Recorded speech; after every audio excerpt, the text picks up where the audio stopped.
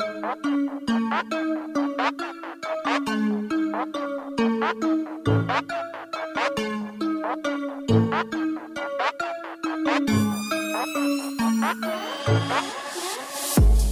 welcome in everybody to the Man in the Middle podcast. We're on back-to-back weeks again. The boys are back. There were some question marks about whether we would be on back-to-back weeks again earlier today, but the boys all made it. There was a surprise. There were some scheduling mishaps. I know the sleeping guy is going to have something to say, but I'm just happy the boys are back. So, boys, good to see you guys. How'd you enjoy the crazy week of sports we had? Oh, I enjoyed it up in Paradise and Euclid, so I'd chalk that up as a W for the sleeping guy. And I don't know what you're talking about, Beast. We always had plans to record a podcast today. It just happened to be a constantly changing time due to my travels across the island within my health area, unlike someone else on our podcast. Well, what are you talking about? Yeah, I guess fair enough. But I mean, it's tricky when it's like one brief conversation earlier in the week, like, hey, maybe Friday. Yeah. So then it's vaguely Friday for the rest of the week. And at about 2:00 Pacific time, it's 7 p.m. And then we lost the Beast for approximately 2 hours. Well, everybody was just having a family dinner. I was told I 8 p.m. my time. So I go out to have a nice family dinner. Then I come back. I'm trying not to be on my phone at the table. I come back. I have 17 missed calls. I thought one of you guys died. I thought one of you guys were dead. Sleeping guy was trying to get a hold of me in a Snapchat group.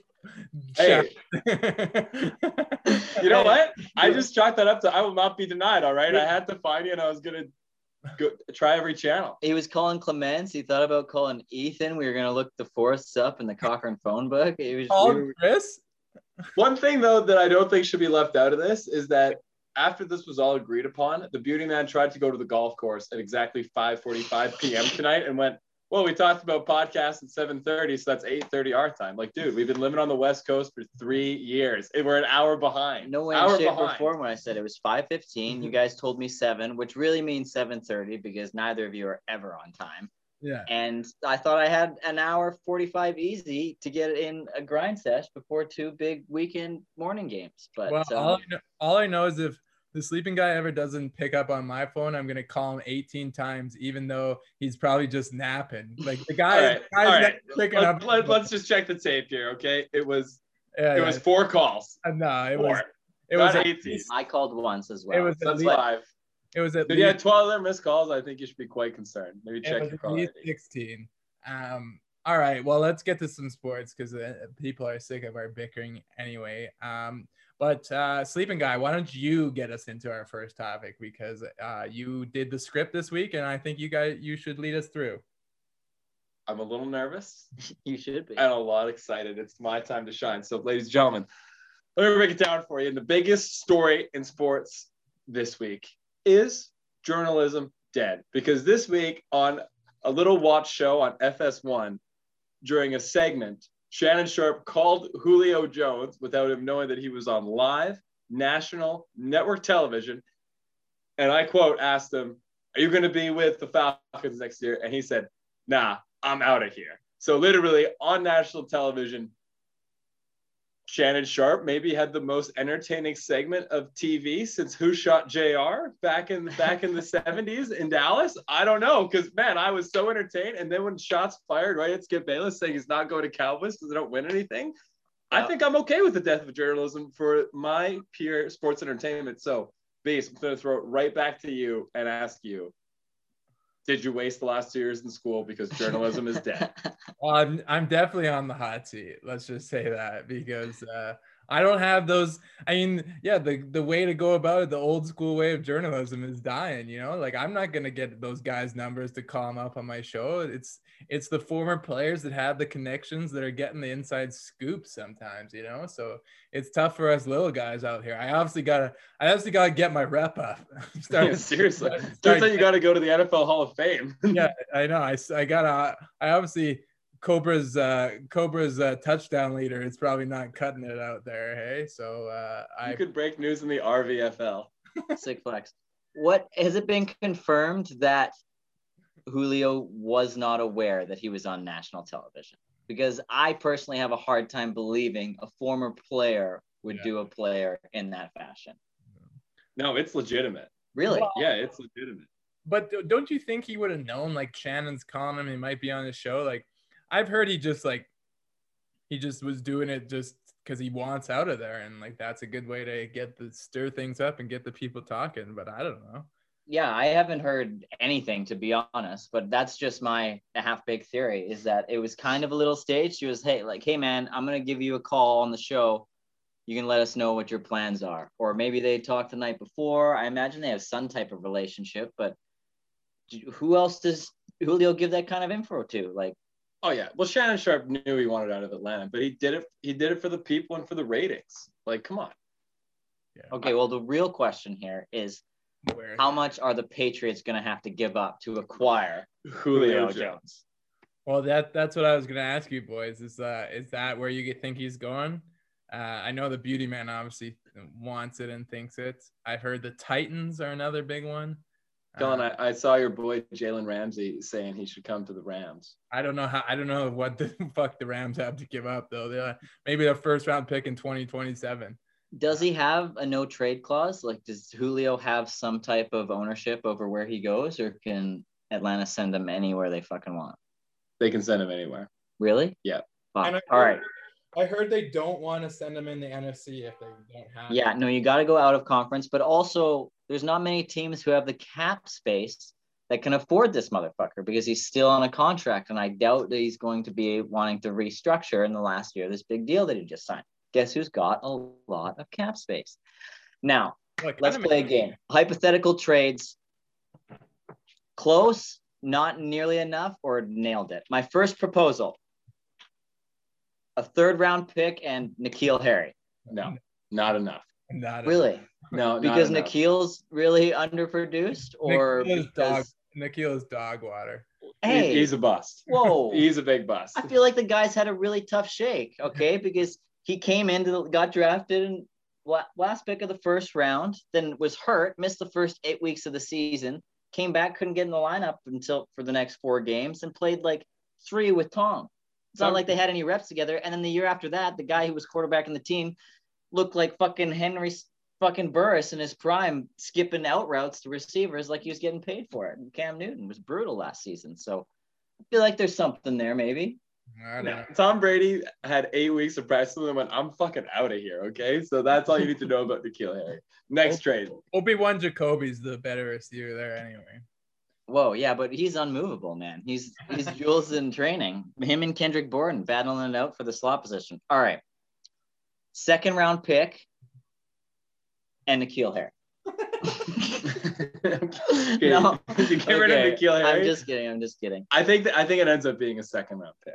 Just a second or second like and a piece? 2nd and a 5th. The Falcons want a first, is what I'm hearing, right? Yeah, but I want $1 million, okay? And no one's lining up to give me that either. Like Julio, you can't. This is why I think Julio did this on purpose, because he knows the Falcons are just going to try and ship him to the best offer. But if he comes out and screams at the top of his lungs, I want fucking out of here on national television, like market value for the guy just dropped through the roof, because obviously he wants to go. They're not going to hang on to him if he wants out that bad, because he'll just hold out and not play, a la Le'Veon Bell. So they got to get something for him. Who's giving him a 1st round pick at that point? Yeah, I don't know. Maybe the Titans. I don't know. Pete Carroll just shouted, "Hold my fucking beer." Yeah, right. You got no fucking cap space and too many goddamn receivers. Get out of here. Yeah, a guy can dream. Unfortunately, our teams are not in the running. As much as Jalen Ramsey's trying to recruit everybody to LA. See, but with our history of like major moves, I feel like we're always in the mix when these types of things happen. That's true. Well, all right. Another small hypothetical. All right. If the Patriots do acquire Julio Jones, yeah, where do you have him ranking in the AFC? I can't accurately judge this. I may be slightly too biased. But. They get Julio. They're still behind the Chiefs, and I don't know, the Bills probably. Whoa, you can see even 2nd in our division. All right. If they get Julio and move Cam Newton to tight end, they go 11-6 with McCorkle. And where does that rank them in the AFC though? wild card. Yeah. All right. Yeah, I kind of think, like, don't get me wrong, Julio's still great, but like, I mean, he's not the Julio of old. I don't think he's always banged up too. Like he's always playing, but he's always playing hurt. So it's like I don't know. Seems to always have a nagging injury. But I mean, he wasn't able to do much on a Falcons. He wasn't even the best receiver on his Falcons team last year, was he? Yeah, but it's not like the guy's getting single coverage every down either. No. All right. So that's almost the biggest factor is I would love to have a guy who is going to threaten you that much to the point where you can't stack the box. Because if you can't stack the box against this Patriots O-line ground game with Cam Newton, who still wants to put his head down and run over guys, night, motherfuckers. Do you think they ever go to McCorkle, but then bring Cam in for some designed running plays? If Cam loses the job, 100%. 100%. Do you know how unstoppable the Cam Newton quarterback draw is on 3rd and short, 4th and short? Yeah, I know. It's pretty great. It's pretty fucking nasty, man. Like goal line short yardage, we went from bottom of the league to top of the league last year, and it was only because of who was behind center. The other thing was we also went from top of the league, bottom of the league in all important passing categories. So tough trade-off. Well, that's why you got McCorkle. Exactly. Too bad you guys are going to be number 2 in short yardage because the Jaguars got Tebow. Earliest McCorkle plays would be week 5 after Cam gets destroyed by Tom in Gillette. Who's going to have more touchdown catches, Tebow or Cam Newton? Did you guys see Tim Tebow is the highest selling jersey in the NFL right now? Get the fuck out. Yeah. Man, the church always wins. It's him. What an absolute racket. It's him and Fields. They're the highest 2 right now. Oh, good for Chicago. Did you guys see Brandon Jacobs on fucking Instagram saying ain't no way Tebow's a better athlete than me? Let me play some defensive end. Yeah. Okay, here's the question though. You could move one player in the NFL to another position right now and they get marginally better. Who do you think it would be? Lamar Jackson to running back? No. I'm kidding. That's a great one. I don't know. Oh, I think you could move Aaron Donald to like a tight end or guard position. He'd steal them all, motherfuckers. I was gonna put him at running back. I saw. I was about to say, could you imagine like Trent Brown as the new Refrigerator Perry? Well, I was gonna say like put him at DT or something. I still think he'd blow people up if motivated in the right situation, a la New England. Yeah, nice. I want to also get a counter going on from these last few podcasts until the start of the season. How many times the Beauty Man is able to get a McCorkle reference into the podcast, because so far he's shooting 100% since the draft. But we'll I was actually making the script today, and I was going to include 2 updates: the McCorkle update and the Red Sox Jays update. All right, well, let's move on to some NBA, some sports that are actually going on. Sleeping Guy, once again, you wrote the script. Why don't you start us off with your NBA takes? Jesus Christ. All right, ladies and gentlemen. Once again, the playoffs in the NBA are back, and I could not be more entertained, but I could not be more grieved by one man on the Los Angeles Lakers because his favorite teammate has joined the Big Three in the playoffs. The refs are carrying the Lakers to another series victory, and I could not be more disgusted by what I saw in the last 2 games. I don't know. It's great when you have a Zebra coming off the bench as your 6th man. I don't know. Like, it goes both ways. I don't understand how Book was kicked out of the game at the end of that one. Like, it was slightly a little frustration shown, but was that really that malicious? Like, that was his 6th foul regardless, right? So he was I know, but it flagrant too. No, it shouldn't have been a flagrant. And then I don't know what Crowder said, but like Book got kicked out of a game against the Lakers earlier this season for like a sneeze. I'm not sure what the fuck he said, because I looked like he sneezed and then he was done. He was going to the locker room. His night was over early. So I don't know. You're the Lakers representative on this podcast. Defend your team right now, because what do you mean defend my team? I don't have to defend my team. They look like they're going back to the ship. No, I mean, it looks like they're going anywhere the association wants them to go. Adam Silver's just like, oh, LeBron broke COVID protocols. Fuck it. Oh, the Lakers lose game 1. All right, Zebras, do your goddamn job. I don't know. The refs weren't that atrocious in game 2, were they? I don't remember anything like that crazy. Well, not when you're on the side getting all the goddamn calls, I guess. No, I think the turning point in that series is Chris Paul getting hurt. Without him, he doesn't look right, clearly, especially on the offensive end. So without him being what they need him to be, there's like the Suns, I'm sorry, they don't have a chance. I know. He had to be the point guard for the entire series. Like, I love Cam Payne pulling up on transition threes last night, trying to keep him in the game, but he's just not the guy. And once again, I wasn't too worried game 1 because, I mean, LeBron does that all the time. And we saw, especially the last game, like playoff LeBron, he's back. The regular season doesn't matter. Let's turn it on in the thing. He's smiling when he's backing down Crowder because he knows that guy's been talking too much shit and he's going to embarrass him. So I know. And Crowder. And I love, I don't know what Crowder said to him, but it was not a good decision to do that. I feel like LeBron, not so much. Like Kobe and MJ, I feel like were the two guys you can't trash talk because then they're just going to fucking – LeBron, I don't think his mind doesn't work like that, but still, you probably shouldn't be trying to spur him on, you know? Well, anytime you go up once against one of the all-time greats, just don't poke him. You know, if he doesn't seem to be fully engaged, just fucking leave him alone. Get a little reverse psychology. Tell him he's doing a great job and you really like his hair or some bullshit like that, you know? I mean, yeah, fair enough. You're right. Like once Chris Paul went down, you pretty much could have booked the series, but I did find it hilarious that CP3 hit the ground with what looked like a tough shoulder injury and everyone was really concerned and talking about him. And LeBron had to one-up him and just be like, hey, guys, you better worry about my shoulder too.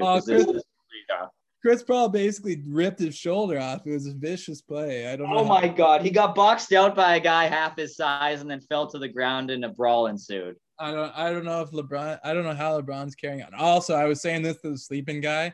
It's great because I'm up 2-1. The Lakers are up 2-1 in the series, and I'm also up 2-1 and in which AD will show up because the first game you guys had the upper hand because playoff AD was non-existent and he was terrible. But the last 2 games, he's been the best player on the floor, I think. So, especially last game, like 34 and 11. Yeah, he's looking good. He's definitely winning the battle versus DA in the last 2 games, but you can't count out the Suns, especially if they can get going at home here. And I did notice that when we re-listened to the podcast that, well, the Beauty Man made a great point about the new king of the West, Luka Doncic, that he is absolutely stealing this series versus the Clippers and eviscerating playoff. Once again, I didn't show up P and my guy Kawhi Leonard. It's really not looking great for me. So Beauty Man, over to you because you're an oracle. Well, I wish I would have fucking gone down and put my money where my mouth is, but I don't know. I just think the best of the best have always surprised us. They've always gotten to where they shouldn't be a little early. Like MJ, he showed up against I don't know, it was 7 years to his final, but that game against that all-time great Celtics teams back to back, everyone was like, whoa, who's this cat? LeBron took a bunch of guys off the fucking street and went to the finals and got demolished by Pop and the Spurs, but he should have never been in that goddamn finals. I'll never forget that overtime game in Detroit. That was all-time basketball. And now Luka. I know it's only 2 games, but the first game you could maybe say he caught the Clippers off guard. But the second game, not a chance. They got a combined 70 points from the 2 best players, and it still wasn't enough. The guy's out there playing with a bunch of other white dudes who you hardly even know, and his basketball IQ is through the fucking roof at 22. So I cannot be more impressed. Beast, I know with your heart you wanted to pick him over the Clippers, and I feel like we can all agree that this is karma for losing back-to-back games to 2 of the worst teams in the fucking league. This is what you fucking get, Steve Ballmer, Kawhi Leonard, and Paul George. This is what you fucking get. No, I completely agree. The basketball god said, you want to try and dupe us? We're going to dupe you right back. Here's Luka. 100%. And now, yeah. Are they dead? Are they dead? Because like the Lakers, when they lost game 1, I remember having this conversation with both of you. I was like, they don't need game 2 as much because at least they're going home. Whereas like the Clippers needed game 2 because now these next 2 games, like the game tonight's in fucking Dallas, the crowd's gonna be rocking. I don't know. Like, can the Clippers get 2 in Dallas? Who knows? Is this series dead? All I know is they're gonna leave Tyler with Dallas if they lose tonight in the next game. Like, that's gonna be tough on him, but Mark Cubes will help him out. Yeah. No, I think it's just over for them. I'm actually quite surprised. I would have expected Kawhi and Paul George to at least slow them down, but they've looked brutal. And all of a sudden, Serge Ibaka's out. Now they're less athletic up front, and Porzingis contributing? Question mark? He looks like he's finally accepting that he's Robin, because he sure as hell ain't fucking Batman on this team. And I got to put Kawhi on the hot seat, because Kawhi, Paul George, these 2 great defensive basketball players. How about one of you check Luka? Okay, how about you expend a little energy on the defensive side of the ball? I know they put Pat Beverly out there, but I swear he's only doing it for his 6 fouls. And I want to see the King Slayer, self-proclaimed King Slayer, guard the new King of the West. From the little bit I've watched, he's been guarding him a little bit, has he not? But like, it doesn't really seem to matter. No, I want some old it school. doesn't. Did you see that 3-point he hit off 1 foot? Yeah. I want a freaking 3-point floater. Old school, like Michael Jordan, Scottie Pippen. Everyone get the fuck out of the way. This is my guy. I mean, you got to stop one dude. The engine of the Dallas Mavericks is Luka Doncic, and they're just kind of letting him stroll his way up half court and beat you with his mind, because it's not pure athleticism. And I hate their defensive strategy. Like every NBA team just seems to switch too easily to me, because Kawhi will start on Luka will come down, they'll do that little stupid blur screen with like a big guy and get fucking Zubac on fucking Kawhi or on Luka, and then it's fucking over for the Clippers. Like, that's such a mistake. I know. I don't understand why they're switching so easily. That's what I don't get. Well, you only fight through screens when it comes playoff time, so their Clippers aren't worried about it right now. I will say this point though, in Kawhi Leonard's defense, the last time he was down 2-0 in a playoff series, he may or may not have won 4 straight versus the league MVP. He went home. He went home to get. Well, in your guys' point of view, correct myself. He was playing with a bunch of bums, so he has a much better team this time around. So you'd expect him to come back and win this, probably in 5 games, actually, considering how much better this LA team is than this Toronto team. In your guys' opinion, I was talking to Chris the other day, and I kind of said, I don't know if Kawhi is like the LeBron type. Can he take like a dog shit team and carry them? Is there any other? Maybe LeBron and KD are like the only 2. I don't know. No way KD would join this Clippers team right now. Not a chance he could carry them. Yeah, we're not. Although he may be capable of it, I will not stand for any take supporting that KD could drag a band of nobodies to the finals until he actually plays with a band of nobodies.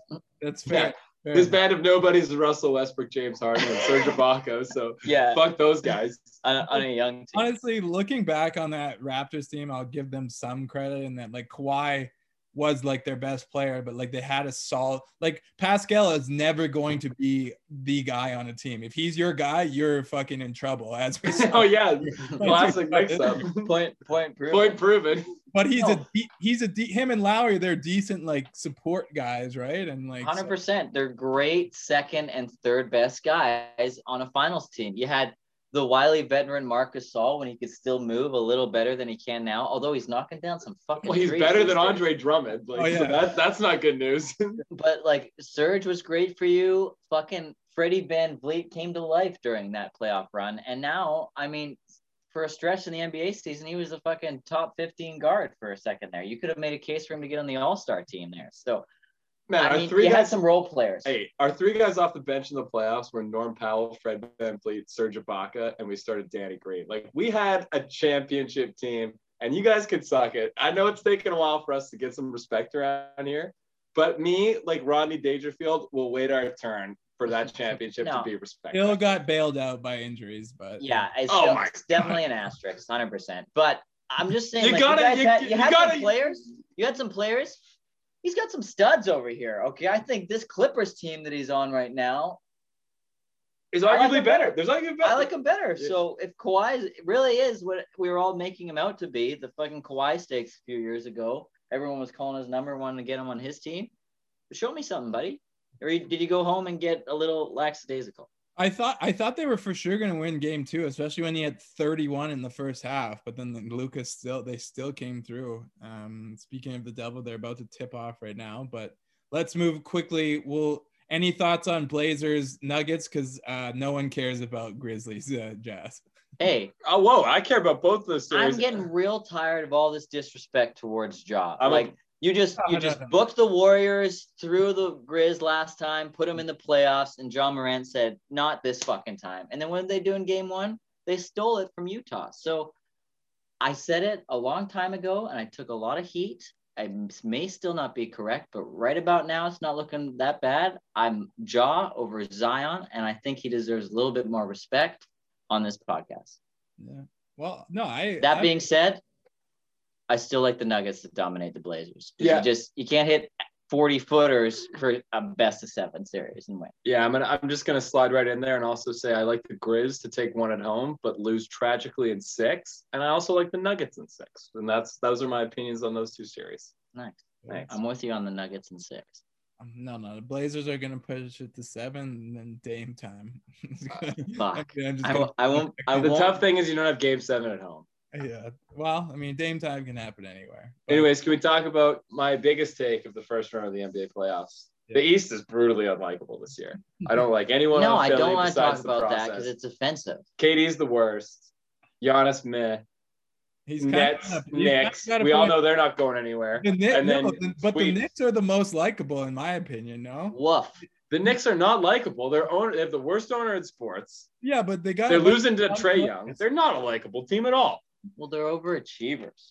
They're good underdogs, but they're showing me nothing. The only team I like I agree with the take. Honestly, the East is kind of unlikable, but I love the Knicks, and the Mecca was rocking, boys. The Mecca was rocking. It was, but they've also been deprived of playoff basketball for a long time. Yeah, exactly. So that's why it's weird for me to be cheering for a Knicks team because they're like this big bad giant, but it's because it's been so long. They got it'll probably comes down to they got so many Kentucky guys, and I'm biased in that. Yeah, but I mean, like, fuck you guys. The Celtics are in the East, and they're representing shorthanded. They're such an unlikable team. Oh, Jason Tatum, man, he's top 10 players in the league. Yeah, you have a top 10 player in the league, Marcus Smart, and some other good players. You guys are the 7th seed. Like, what is going on in Boston? I'm sorry that very unlikable. Sorry that the teams that had to play deep into the bubble last year are having a rough time recovering. Okay, so it's been difficult. We lost our second best player. All right, and we're going up against a fucking murderer's row against the Brooklyn Nets right now. So it's tough. All I know is that if I told you 5 years ago, you draft Tatum, Brown, have Kyrie, Gordon Hayward, Marcus Smart, and all these other guys on your team, and I tell you that you didn't even make one NBA Finals, it'd be a disappointment. The Celtics are a disappointment as a franchise. Listen. The Gordon Hayward, Kyrie Irving is bad karma for what Danny Ainge did to Isaiah Thomas, and I truly believe that because it is deserved. However, we've come through the darkness. We're getting a little something out of Neesmith and Teague. MVP Pritchard might be better than Kemba at this point. Time Lord will swat. He's fucking Dikembe Mutombo reincarnated. Okay, he's just blocking guys out the gym if he can stay on the floor. And Jason Tatum's going to be an MVP candidate soon. So the pending title coming. Yeah. But it's not going to be this season. That's not this year because it might be Luka's year. Holy shit, what a start to the game for this Seriously. guy. The Jaylen Brown injury, yeah. As soon as that happens, they're done. Like Tatum can't carry them to every game. No, they're punting on the season. And to be honest, guys, like Jaylen Brown was the better of the two of them for the first 2.5 months of the season. He was dominant, and Jason was struggling with COVID. Yeah. Also, update for our listeners: Luka's hit 2 threes, and the Mavs are up 8-0 to start the game. Oh, you're a little bit ahead of us. We haven't even seen this next 3 yet. Sorry, boys. Well, you'll get the line. That's okay. That's okay. Nice. I can focus on my take here and talk about the East and say, is it Milwaukee's year? Because even with DiVincenzo out for the rest of the playoffs now, like, do I like what they're doing? No, I love what they're doing to the Heat. I was all over the Heat to start the playoffs. Giannis, it seems like he's finally found his game, and they got some more shooters around him. So I'm glad the Beauty Man and I were able to put the emotional bubble out of our heads and stick with the Bucks pick because there was a big part of me that wanted to take the Heat because I kept remembering back to the bubble and what they did. But man, the Bucks, I think Drew Holiday is such an upgrade over Bledsoe. So like I think that's a key thing for them. I mean, he's not a world beater, that's for sure, but I think he's exactly what they needed. And I don't know. Do you think if we get Bucks Nets in the next round, like what's your early series prediction if we get that? Coming off of what was an incredible daytime Sunday matchup between the two teams, a la sans James Harden, which was tough, Milwaukee really showed me something, and I would not be afraid to double down on them. I just think that although, like, outside looking in, Brooklyn's obviously going to be dominant. There's going to be take the over in every fucking game. But who's stopping Giannis? Nick Claxton? Well, that's going to be my take. Is it's just a bad matchup for Brooklyn on both sides of the court. So you got Giannis versus Durant going both ways. But then you got maybe one of the best perimeter defenders in Drew Holiday versus James Harden and Kyrie. Middleton ain't no slouch. And Coach Bud is going to draw it up. And it's Steve Nash's first playoff series.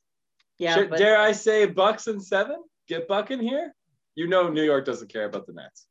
It'll be quite the series for sure. But how much is the NBA? How much is Silver, if you guys' conspiracy theories are right? How much is Silver paying the refs to get Brooklyn, LA, and Lakers in the final? Because well, have you seen this first round series versus the Suns?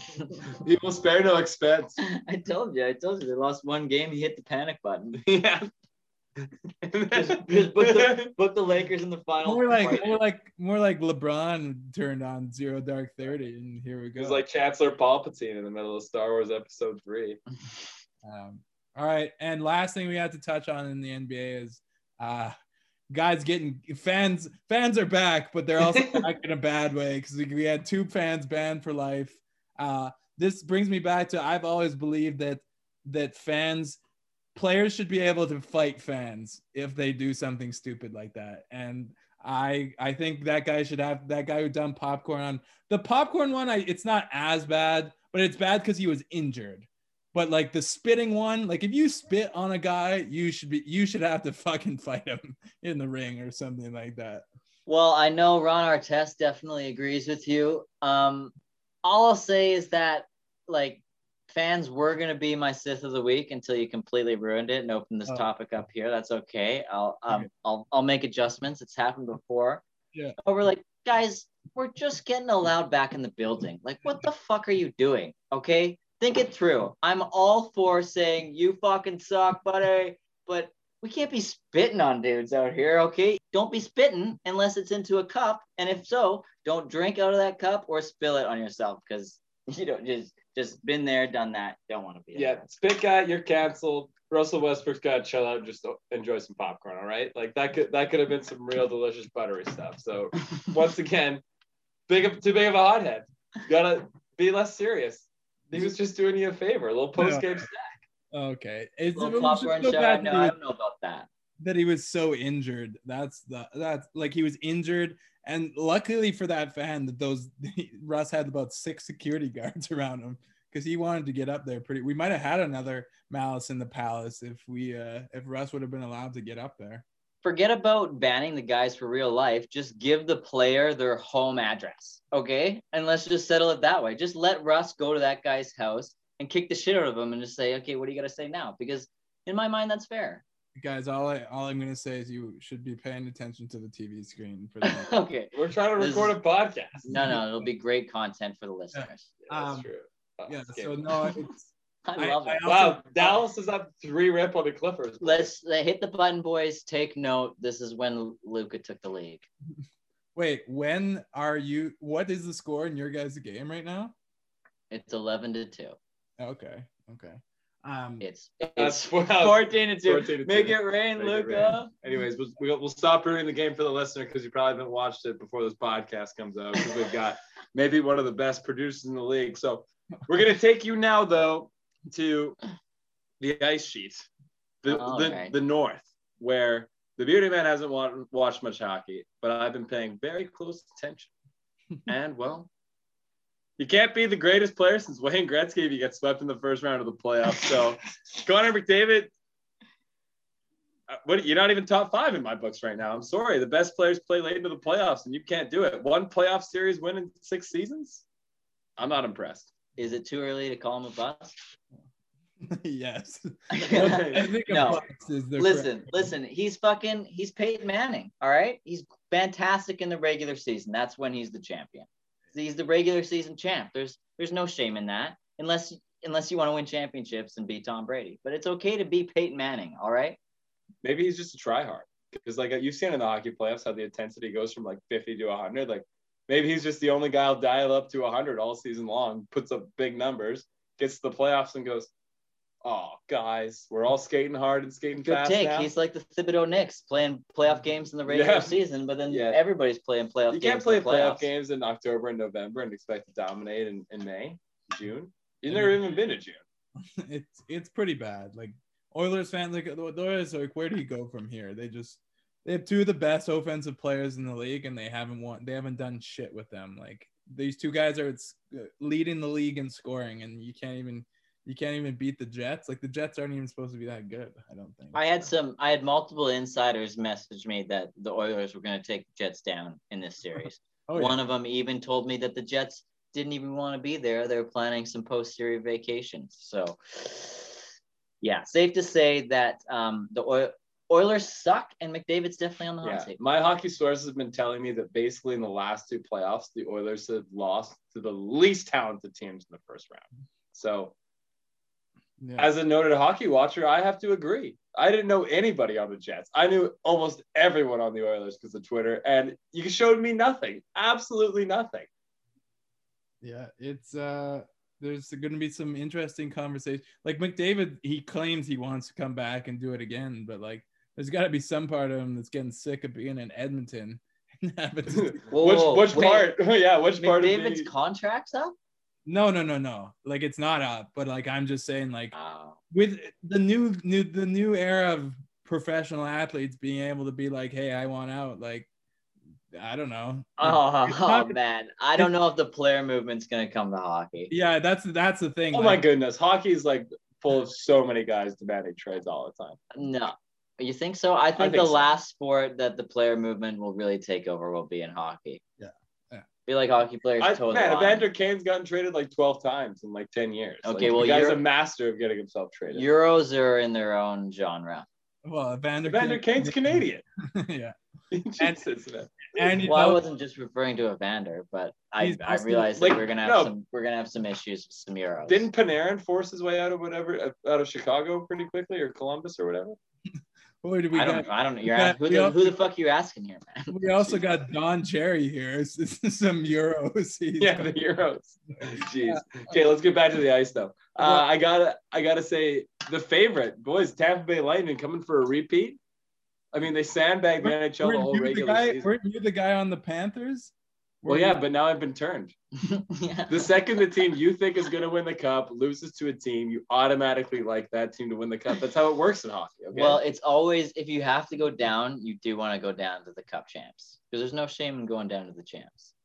However, it's obvious that Tampa Bay is going to win because Tom moved from Boston to Tampa, and so did Titletown. So they got to at least get 2. Exactly. The dynasty in Tampa Bay will last for as long as Tom Brady's career with the Buccaneers does. The Islanders also did it to my boy Sid the Kid again. 2 years in a row, they've fucking done it to the Penguins. Crosby not looking like quite the Crosby of old. Malkin's getting up there. Did you guys know Malkin is older than Crosby? Yeah, he was drafted a year before him with Ovi. Yeah, I know him, and then just didn't come to the league till Crosby got there. Right? Yeah. What's the kid now? What, he's 35, 36? Yeah. So I mean, he still looks good out there, but it's like not the same. He's not dominating, right? So how old's Patrick Marleau? Oh, he's like 42, 43. Yeah. All right. Well, hockey's one of those ones. Like, look at Jumbo Joe. He's still kicking it for the Leafs in the playoffs right now. Like, you can play a long time, but the skills go. Like you're just not as fast. You're not Jumbo as Joe skillful. looks like a fucking pylon out there Yeah. from everything See- I'm reading on Twitter, especially. It's tough because both of those are some bigger cats, and you can't develop a low post game as you get older. No. Well, yeah, you can just get bigger and stand in front of the net, Jumbo Joe style. But guys like Crosby, Ovi, Kane, Taves, and McDavid are all in the back nine of their careers now. Like none of them made it out of the first round of the playoffs. Well, like I said, the Oilers suck and McDavid's overrated. So Anybody got a favorite? So sleeping guys on the Lightning. I like the Lightning a lot. I don't really know who I like anymore. Now that Crosby's out, my hockey attention's gonna go way down the drain probably. Do you think for journalistic purposes and paychecks, you're rooting for the Leafs because the more viewers, the more dough they bring in? And the Leafs, do you know what I'm hoping for? Kind of is the Leafs blowing this 3-1 series. Yeah, I know, to the Canadians. How great would that be? How great would that be? It would be pretty. Twitter would, and because I have so many Leafs fans on my Twitter now, it would be an absolute fire fest, and it would be great for me on the outside looking in. The people would be so devastated. I think it's already kind of started happening, like they grind it back down from 3-1 to tie it up versus the Canadiens. And then they go to overtime and you're like, oh man, the Leafs got to do it. This series is over. All the demons of the first round are gone, and boom. The Canadians are back in it. And Kelly, your Twitter feed sounds like the things of my nightmares. I was telling the sleeping guy earlier that I'm shouting out the IPTV once again, because if not for this thing, I wouldn't be able to watch anything but Leafs Canadians coverage. Yeah. Well, huge for the Canadians because they're actually going to be the first Canadian sports franchise to have fans back. So they're going to have 2,500 fans back for Game 6 in the Bell. At the Bell Center? At the Bell. Oh, Center. You knew the French were going to be the first to let the fans back in. I'm Don Cherry of the podcast. Freedom. No, but you know what? I love that. That's a fucking strategic move. You fall down early, you go back to your own barn, let the fans back in. Let's go, baby. Wow, this is literally the first time Alberta's wished it's been Quebec since Alberta's inception. Wow, yeah. But hey, boys, we're having full stampede here, apparently. Hashtag open for summer. My favorite tweet was that he just worked his way back from the Stampede start date to give a decent timeline. Oh, make it rain. It's like it was like him doing a school project in university and be like, all right, guys, due dates here, but the real date we're worried about, July 6th. We got to be open by July 6th. All right, and then last thing we got to get to, because I want to take the beauty man's takes on it. The match. Oh, the match is back. The match is back, and there's been some great memes been tossed around here. Am I wrong to say that we're so hard on the Tom Brady train against fucking not at all, man. Not at all. Let's fucking go. It's gonna be fantastic. Bryson is the worst. Like, can we just all agree he's the worst? He's the worst. I will not agree with that take. No. And I'm sorry. I'm here for Bryson. I respect him and his golf because you're anti-Brooks also. That's why. I am anti-Brooks. So if the Brooks-Bryson battle, I'm fucking with DeChambeau and his funny fucking hats. But his memes are so much worse. Yeah, they are. Well, I know, but if we're talking memes, we'll talk to the king, which is Tom Brady. All right, because there's no way he's making his own memes. I don't believe that's him. I don't know. He made 3. He even memed himself. Like, it was a great meme performance by Brady. I honestly got to put Brooks on the hot seat because part of my argument for being a Brooks fan is that number 1, he doesn't care, and number 2, he shows up in big moments. And it looked like he cared a lot after he lost, and he did not show up in the big moments. So I'm questioning him a little bit. That Golf Channel clip is so fucking good.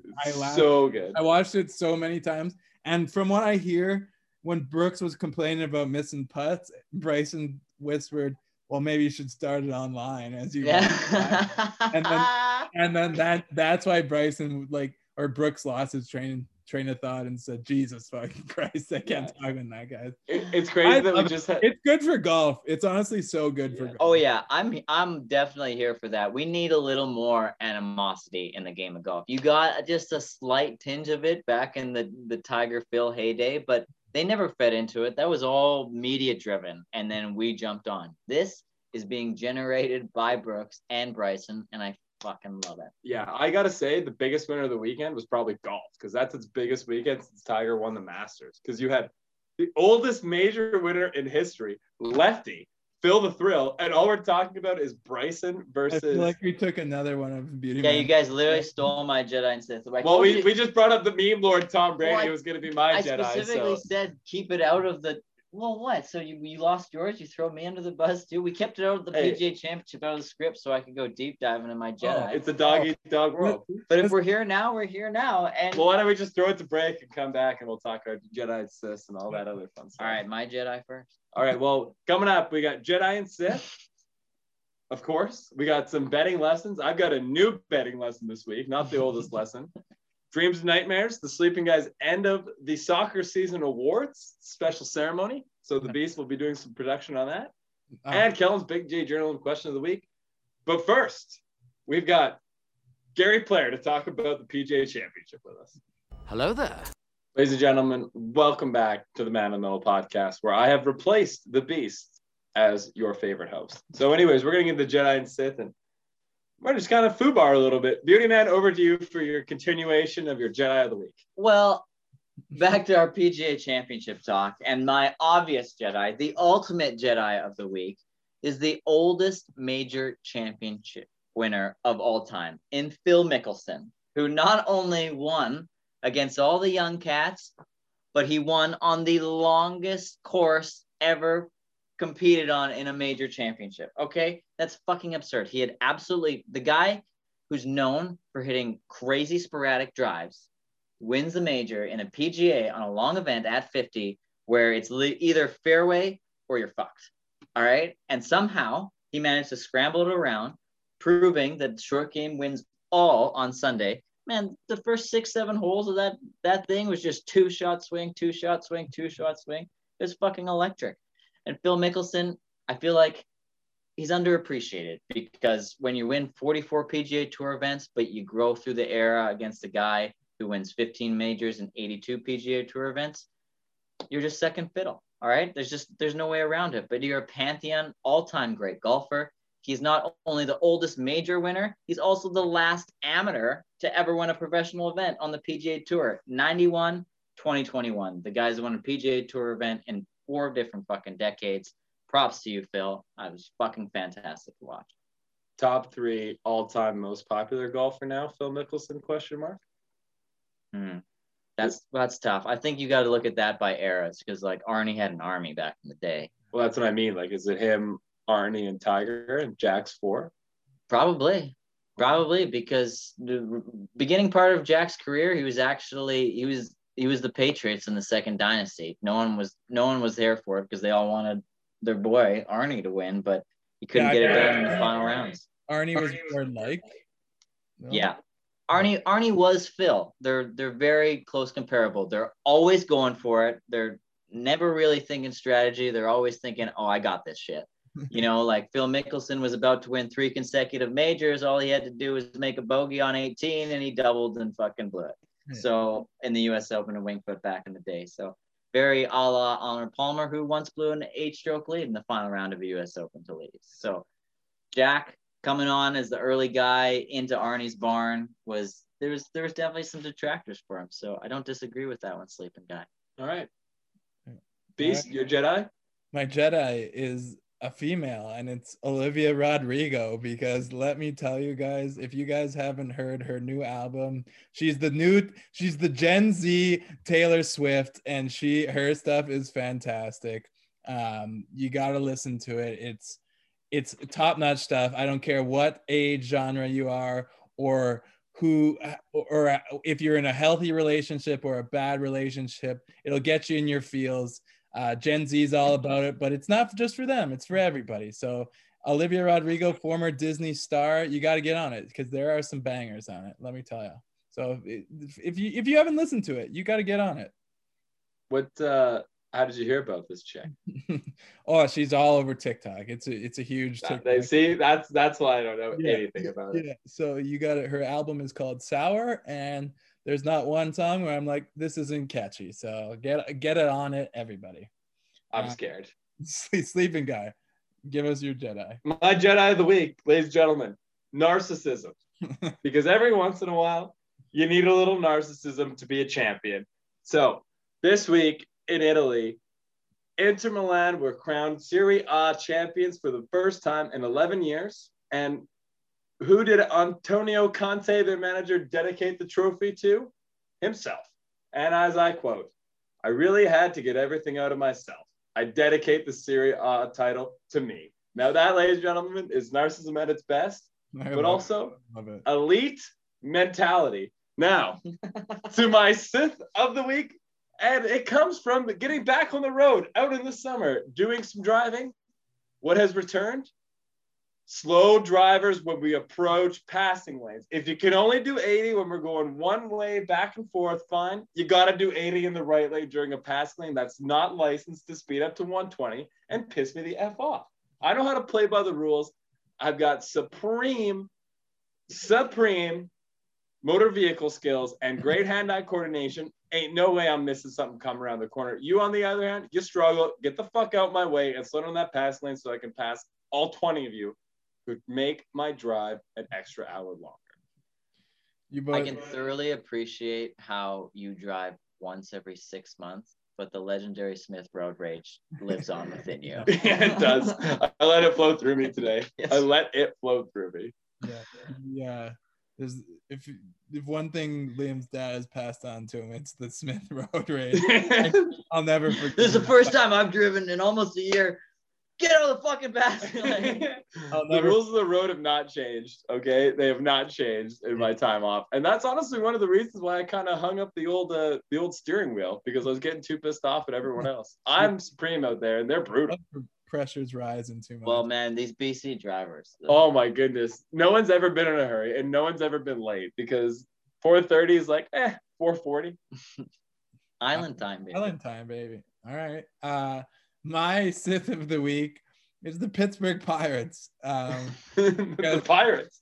Because also, before I get to why they're my Sith of the week, I was thinking about this today.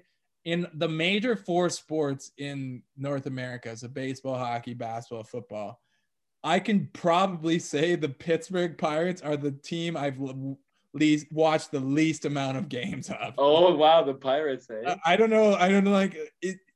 I don't know who else. It would be someone in baseball probably, because like at least hockey I've watched a lot of Flames. You know, it's funny.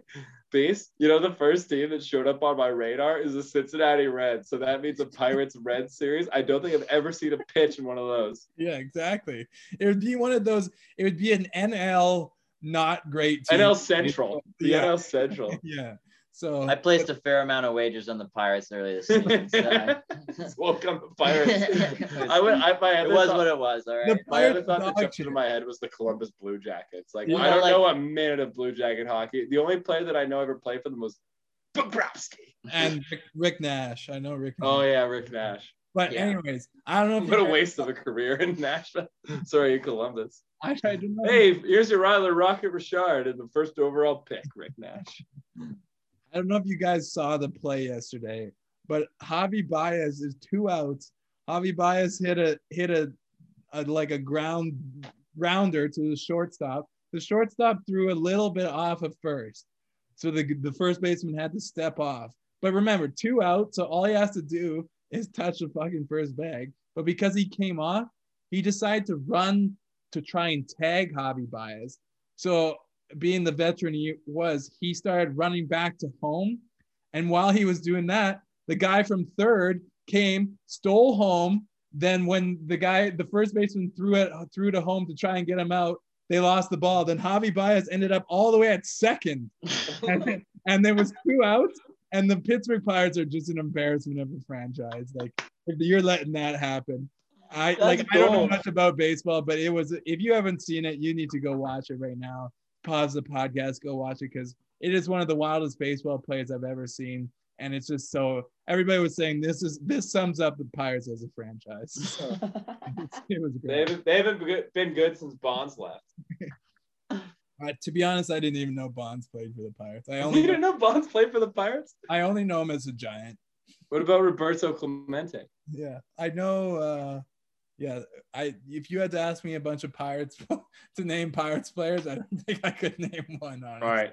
What about one of the most famous Canadian baseball players that played for the Pirates?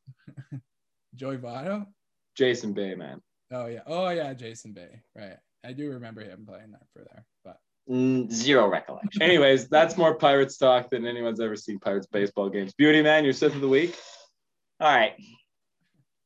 I can understand and appreciate that within the pandemic, we've all had to reach for new activities within our life and take up new hobbies. You know, there's only so many things you can do. The pandemic has been great for the golf industry.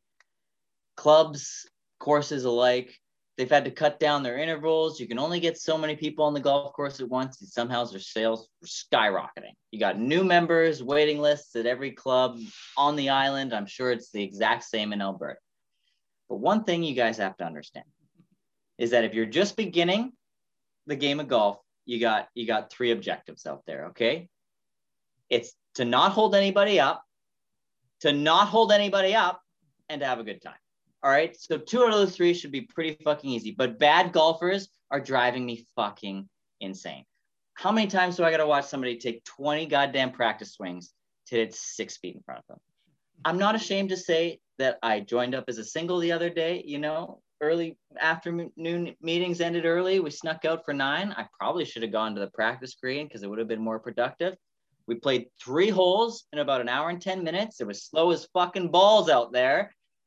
And I shit you not, this very nice elderly-ish lady took a 17 on a par 3. I shook everyone's hand. I said, it was nice meeting you all. I'm getting the fuck out of here. And it was probably a little rude. I drove back past 20 groups on my way back to the clubhouse and went back to the putting green where we can finally get some productivity done. But bad golfers, 3 things, 2 of them are the same. Don't hold anybody up. And have a good time. This lady was in your group? Oh, yeah. She took a 17? First round ever golfing. Oh, I've been there. Yeah. The sleeping guy has some tips for the new golfer. Number 1, if it's within 4 feet, that's a gimme.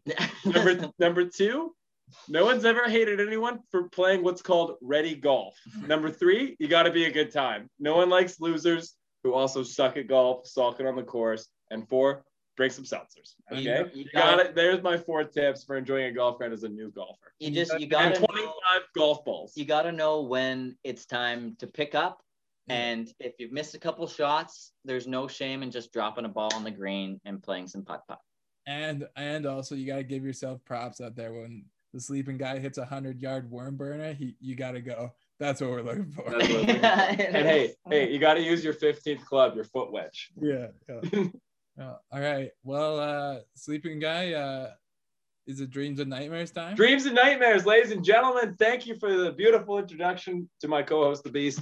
We have my 2020-2021 football awards, aka the soccer awards. So first and foremost, this one goes out to you, the listener, the obvious future star that you should get early on so that your friends admire you for your soccer knowledge, aka the Mbappe Award. That goes to Erling Haaland. Next, the actual real young player of the year award. That goes to Lautaro Martinez. Next, the heartbreak of the year. Villarreal 11, Manchester United 10 in penalties, and that's all we'll be talking about that on the podcast today. No. I feel like you got to give us your De Gea. Nice penalty, man. No, that was he absolutely fluffed his lines, and he broke my heart. The game of the season, Bayern Munich 2, PSG 3. The hipster soccer player choice of the year, Jack Grealish, ladies and gentlemen. If you want to see some cool highlights, I would watch him on YouTube. The record-breaking performance in a season for breaking Gerd Muller's 40-year-old Bundesliga scoring record, the aptly named Robert Lewandowski. And finally, the award we've all been waiting for, the quote of the year, and we have some nominees. So our first nominee, Roy Keane on Tottenham being top of the league table in November. It's always great to be top of the league at that time, isn't it? The most vital part of the season. Tottenham would finish 8th in the Premier League. Next, Burnley manager on whether he would grab a pint with opposition coach Pep Guardiola 2 days after the pubs opened for lockdown. I'd go for a pint with anyone, honestly. At the minute, I'd go for a pint with anyone at anywhere. Great manager, would support him. Next, a serial winner of this award, Jose Mourinho on playing Arsenal. Haven't seen them play this year. I only look up at the table, not down. And finally, the winner of quote of the season, Ralph Hasenhüttl, after he lost 9-0 to Manchester United. He was asked how he felt, and his response was, superb. How the fuck do you think it feels? And that, ladies and gentlemen, has been the 2021 Football Awards. His name is Hasenhüttl. Yeah, it's Ralph Hasenhüttl. Ralph Hasenhüttl. Okay, now give us your prediction for tomorrow's Champions League final. Well, I actually think it's going to be quite a tight game. These two teams have played 2 times in the last 2 months, and shockingly, Chelsea has had the upper hand both times. Once in the FA Cup semifinals due to a Hakim Ziyech 66-minute goal, and then a couple weeks later in the league, Chelsea beat Man City 2-1 with a second half comeback. So, ladies and gentlemen, my prediction, just because it's so hard to beat a team 3 times in a row, I like Manchester City, and I like them to actually win by more than 2 goals. I think it's going to be a bit more of a blowout. They've got the best team. They're completely healthy, and they haven't really played their strongest starting 11 for a meaningful match since the Champions League semifinals. Well, Chelsea's had to battle to the end of a long Premier League season to get Champions League qualification. So I like Manchester City, and I like them by a lot. All right. You heard it from our soccer expert. Okay. All right. Give us your guys' betting lessons from this past week. Now we can talk about the big match. So I will go first with my betting lesson of the week. And ladies and gentlemen, there are 2 things that I love in sports. Number 1, watching my favorite teams, and number 2, gambling on sports. And only one thing in the world combines both of those 2 things: gambling on your favorite team. To not only win, but to win an elusive trophy at the end of a long season. So what did I do? I put a cool couple of units on Manchester United and the over. And guess what? The game 1-1 after normal time into extra time. The Sleeping Guys team, questionably not using any of its subs for the first 100 minutes of the game. Bad management? I don't know. Probably. Number 2, we're out without our best defender. Should we maybe switch up the defenders who looked pretty clueless out there of their position? I don't know. Either way, we decided not to do any of that. And what did we do? We blew the over bet because it went to penalty kicks. And it came down to goalie versus goalie, a scene only seen in FIFA when the Beast and the Sleeping Guy have had many memorable battles. And so Villarreal's goalkeeper comes up and takes a very coolly taken, well-struck penalty to give me hope in my attendee. And he walked up and he looked so nervous. More nervous than the Sleeping Guy at his first junior high dance when he had to ask a girl to hit the slow song with him. And guess what happened? Just like the Sleeping Guy first gassing that girl, De Gea struck it, and pure absolute rejection that not only cook all of my bets, but put me into a deep sleep. So, ladies and gentlemen, what is the betting lesson of this week? You got to get back on the horse, baby. We're betting City, and we're betting them on Saturday. Let's go. Oh, my goodness. Same lesson every week. But Never let it die. Never let it die. You got to get back on the horse. My betting lesson this week is that cash outs are for sissies. All right. Now, I'm happy to announce that this did not happen to me, and I won't name names, but a good golfing buddy of mine, Brad, really fucked up on this one. So he somehow, some way, had the gall to put $100 on Phil Mickelson to win the PGA Championship at 300 to 1 odds. Not a bad payoff. After an early birdie on Friday morning, my good friend Brad took a $1,200 cash out option, took his money, and ran thinking that there was no way, no how, old lefty in this wind, these conditions, on this course, at that length, could hang on He felt more and more confident as the week went on. I texted him Sunday morning. I was like, dude, are you okay? He's like, oh, yeah. He has no chance against Brooks Koepka because Brooks is a great closer. Except he's not. No, he's not. He's really not anymore.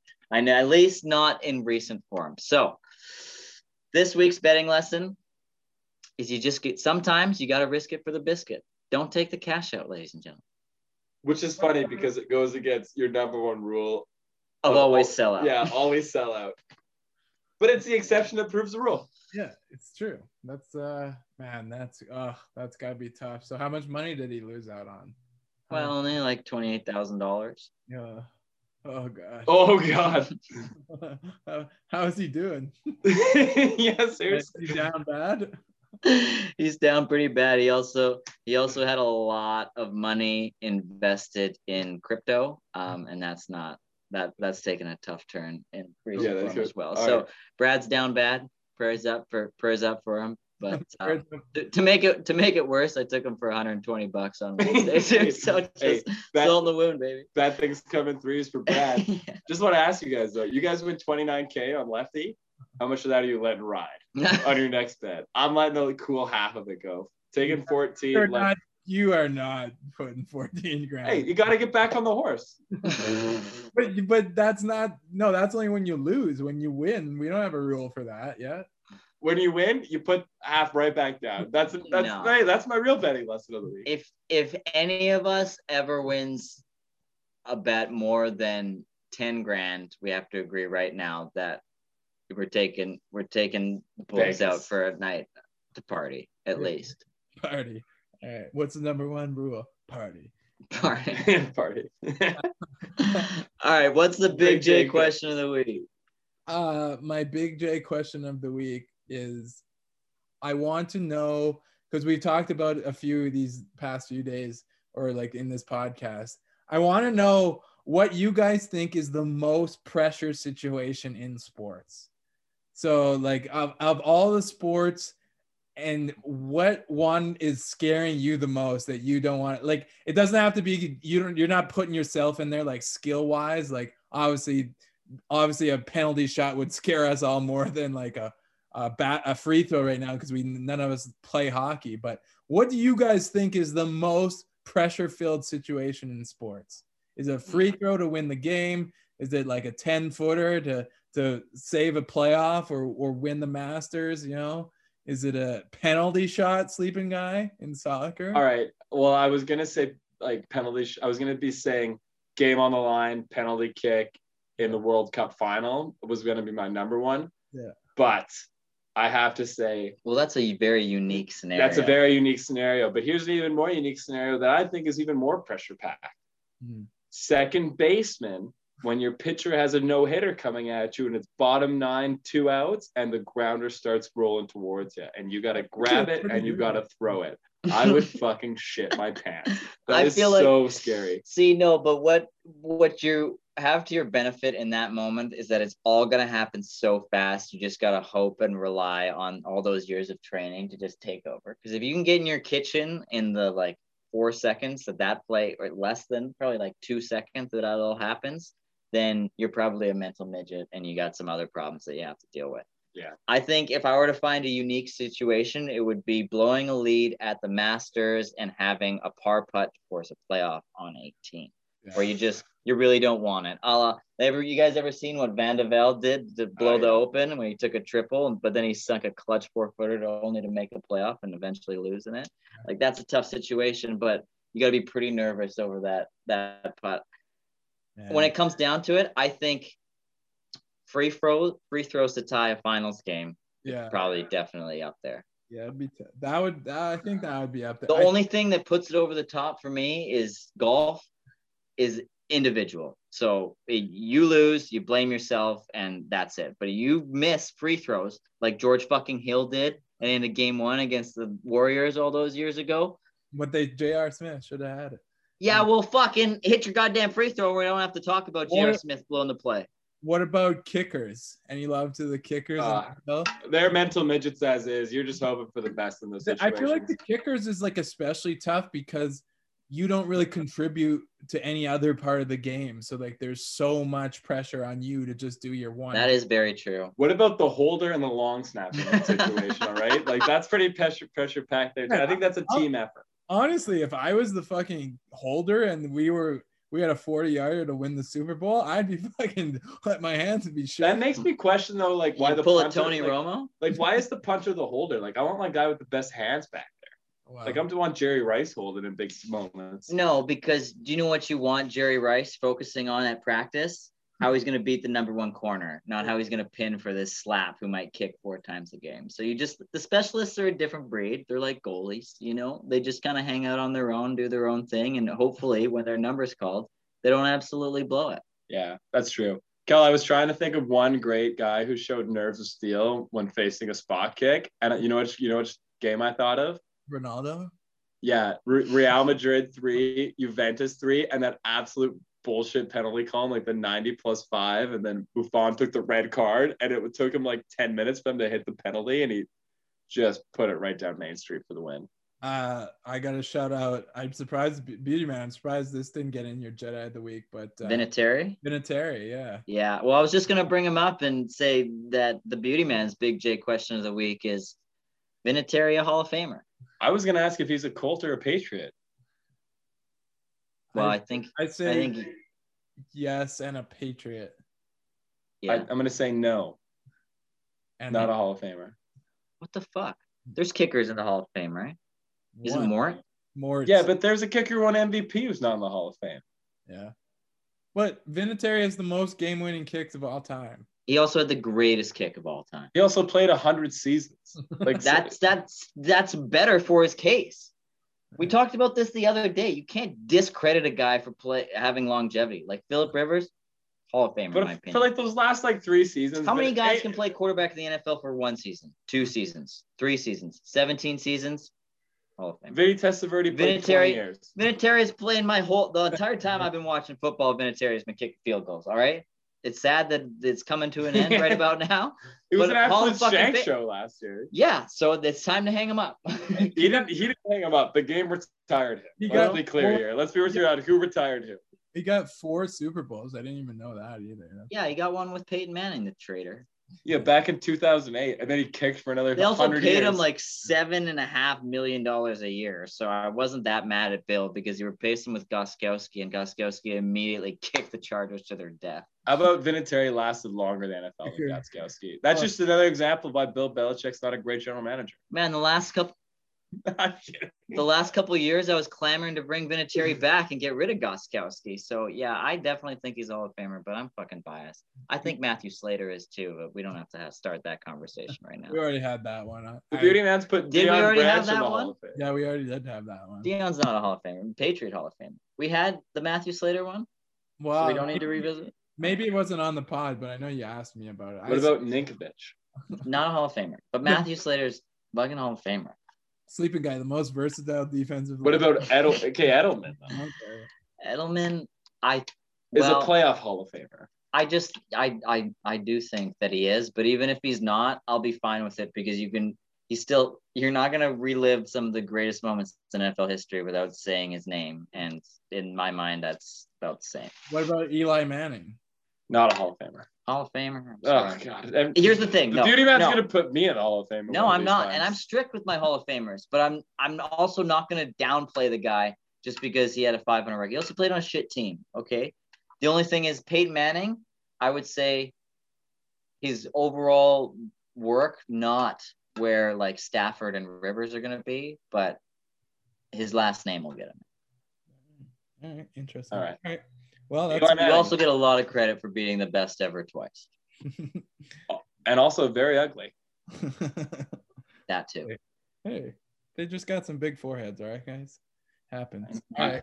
Who's going to be the best out of all of them? Arch? My money's on Arch. Yeah, I like the unknown. Sleeping Guy loves Arch, but that's why don't you throw us to our last break? Yeah, coming up, we've got some big game picks for everyone to enjoy on this big sports weekend. And we're joined by Arch Manning to make a pick. Your boy. Hello there.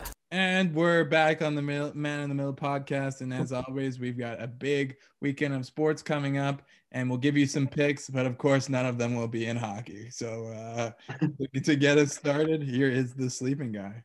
I love that you haven't been introduced to the segments all night, and I give it to you once, and you go, welcome back to the middle. I mean, Man in the Middle podcast. I'm rusty. I'm rusty. I've taken a podcast off. Yeah, well, maybe you got demoted. Anyways, ladies and gentlemen, going back to the match I've been talking about all podcast, you're going to want to sprinkle each and every single one of these lines to make a little bit of amount of money. So you're going to look at Manchester City to win by exactly 3 goals, plus 1,100. Quarter unit.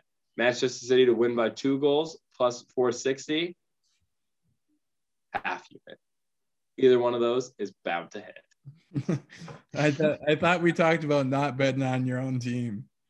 Manchester City, they're the rival of my favorite team. City, sorry. Yeah. Also, last week's betting lesson. Turn the game off and just finish the podcast. Don't fade your own team, because that's always some major trouble. You just can't bet any game your favorite team's playing in, or playing in. We've got some hypocritical lessons out there. You know, they contradict each other sometimes. All right, you have to pick and apply the lesson. Listen, they go week by week. It's a feel thing.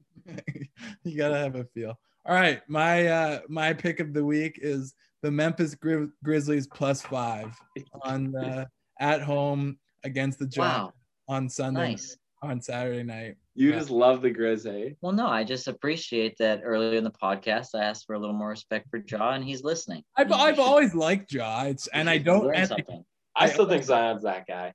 I also dislike the Jazz. I don't know. I still have Zion over Ja, if you can say. Guys, Zion had a historical start to his career. Like him. Yeah, that's sick, man. How many playoff games has he played in? Well, his team is. His team's what? Two less than Ja. His team, you flip Zion and Ja. Which team's in the playoffs? The fucking Pelicans are going back to the playoffs with the exact same lineup. No, the Pelicans would be a mess. Yeah. Come on, bro. You want to go lineup for lineup? Who would you rather have, Steven Adams or Jonas Valanciunas? Valanciunas. Are you You guys are just trying to get a rise out of me. No, keep going. No, you started this. I'm not falling. I would definitely take Dillon Brooks. Yeah, Dillon Brooks is sick. Dillon Brooks has his moments, but Dillon Brooks can go fucking blazing hot, but he also can go like 6 for 25. No, I'm saying Josh struggling. Well, he's gonna need to go blazing like 6 for 12 when we win the Olympics this Guys, summer. Grayson Allen is a key player on the Grizzlies. All right. I'll agree that the Pelicans should have a better supporting cast, but I'm just saying Josh struggled in the season. Like Zion had a way better season, but yeah, they made the playoffs. So No, but I think a lot of things that Ja does, he's an old school point guard. You know, like, you know what guys just don't do anymore? When Jonas makes a big play on the defensive end, you come down and Ja gives him the ball. It's like, hey man, keep it up. Great effort. Do that. He gets the big guys engaged. He works the ball around. He quarterbacks the offense, and he doesn't shoot great from the outside, but he's going to get in the lane. He's got probably the nastiest floater in the game. I'll put it right up there against Steph's, no problem. What about? And I like his attitude and his work ethic. Zion's a little bit of, poor me. Brandon Ingram keeps fucking shooting. Poor me. Take matters into your own fucking hands. I don't know about that. Problem is he's not the point guard. Yeah. He just can't demand the ball. Yeah. And he can't really shoot. Efficiency wise, like he's been the greatest start to his career ever. So we'll see. Yeah, that's awesome. And he's lost a lot of games and he hasn't even played in one that matters. So sweet, man. He's like if Shaq and Liz Cambridge had a kid. Yeah, and do you know what Shaq did in his first couple of years? He went to the finals. All right, he took guys out of the playoffs who were actually great, like Pantheon NBA players. Zion can't even make the playoffs. They let more than half the fucking league in the playoffs, guys. I mean, but the West was loaded. Jordan didn't do much in his first couple of years. West was loaded. He went to the playoffs. That's true. But then lost. Yes, it is. All right. Anyways, to my pick tomorrow night in the association. Well, hey, Jordan never had to work with Stan Van Gundy, so I want to see. Could Jordan wear a Stan Van? Who knows? Yeah. Come on. Let's not go there. Anyways, back to my pick tomorrow night. Jordan. I like the MVP and the Denver Nuggets +4 in Portland. I know it's Dame time. I know it's going to be close, but unless the Blazers shoot the fucking lights out, I like the Nuggets to take it down and close it out back in Denver the following night. All right. Well, we got a weekend of sports. It's NBA, NHL playoffs, and Champions League finals. So not much more. French Open starting. Some little tennis action. Roger, Novak, and Rafa all on the same side of the bracket. Don't know how that ended up happening, but Who do you guys like? Well, I love Roger. Come on. Tough to go against the King of Clay, though. Yeah, I was gonna say who's the favorite. Also, are we? But we're future. We talked about this last year. We got to bet Rafa Nadal to win the French Open because it's happened more times than not. I know, but also, What is it bad that I kind of want to sprinkle the Joker? I think we can figure out a way. Joker's been good to me, but I think everybody should just bet Rafa. Yeah. To win the French, because if you're gonna do it before the tournament. And honestly, if we look at the odds, there might be an arbitrage opportunity to bet both Roger and the Joker and just come out on top. Except they're gonna have to take each other out, which would be tough. How about Rafa to win the French Open right now? Outright, I'm getting minus 120 odds. Hey, that's a little bit of juice, but I still like it. Yeah, the juice is worth the squeeze. Yeah. I mean, the odds are in your favor. More times than not, he does do that. That is outrageous to win. That's like. Is it though? I know, but when the line of the Army-Navy football game opens at like 30 points, and we all think, "Holy fuck, that's so low," and then there's 6 to 12 scored, and we all go, "Oh yeah, under hit so easy." Like, yeah, like when Rafa history repeats itself. When Rafa's raising that trophy at Roland Garros fortnight from now, you're gonna be questioning yourself. And ladies and gentlemen, sports are just heating up.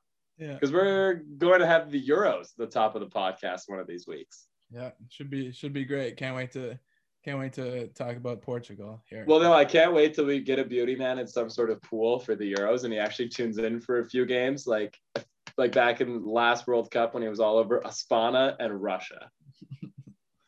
Beauty man rooting for Mother Russia was one of my favorite moments of the summer a few years ago.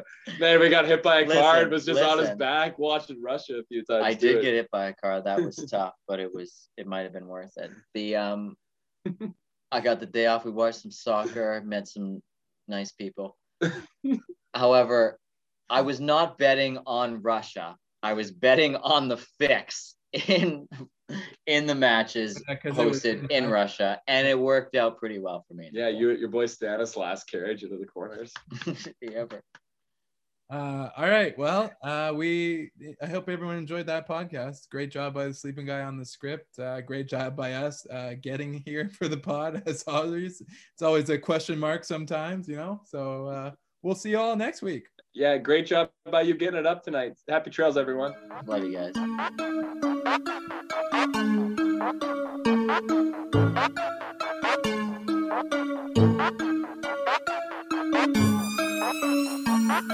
Thank you.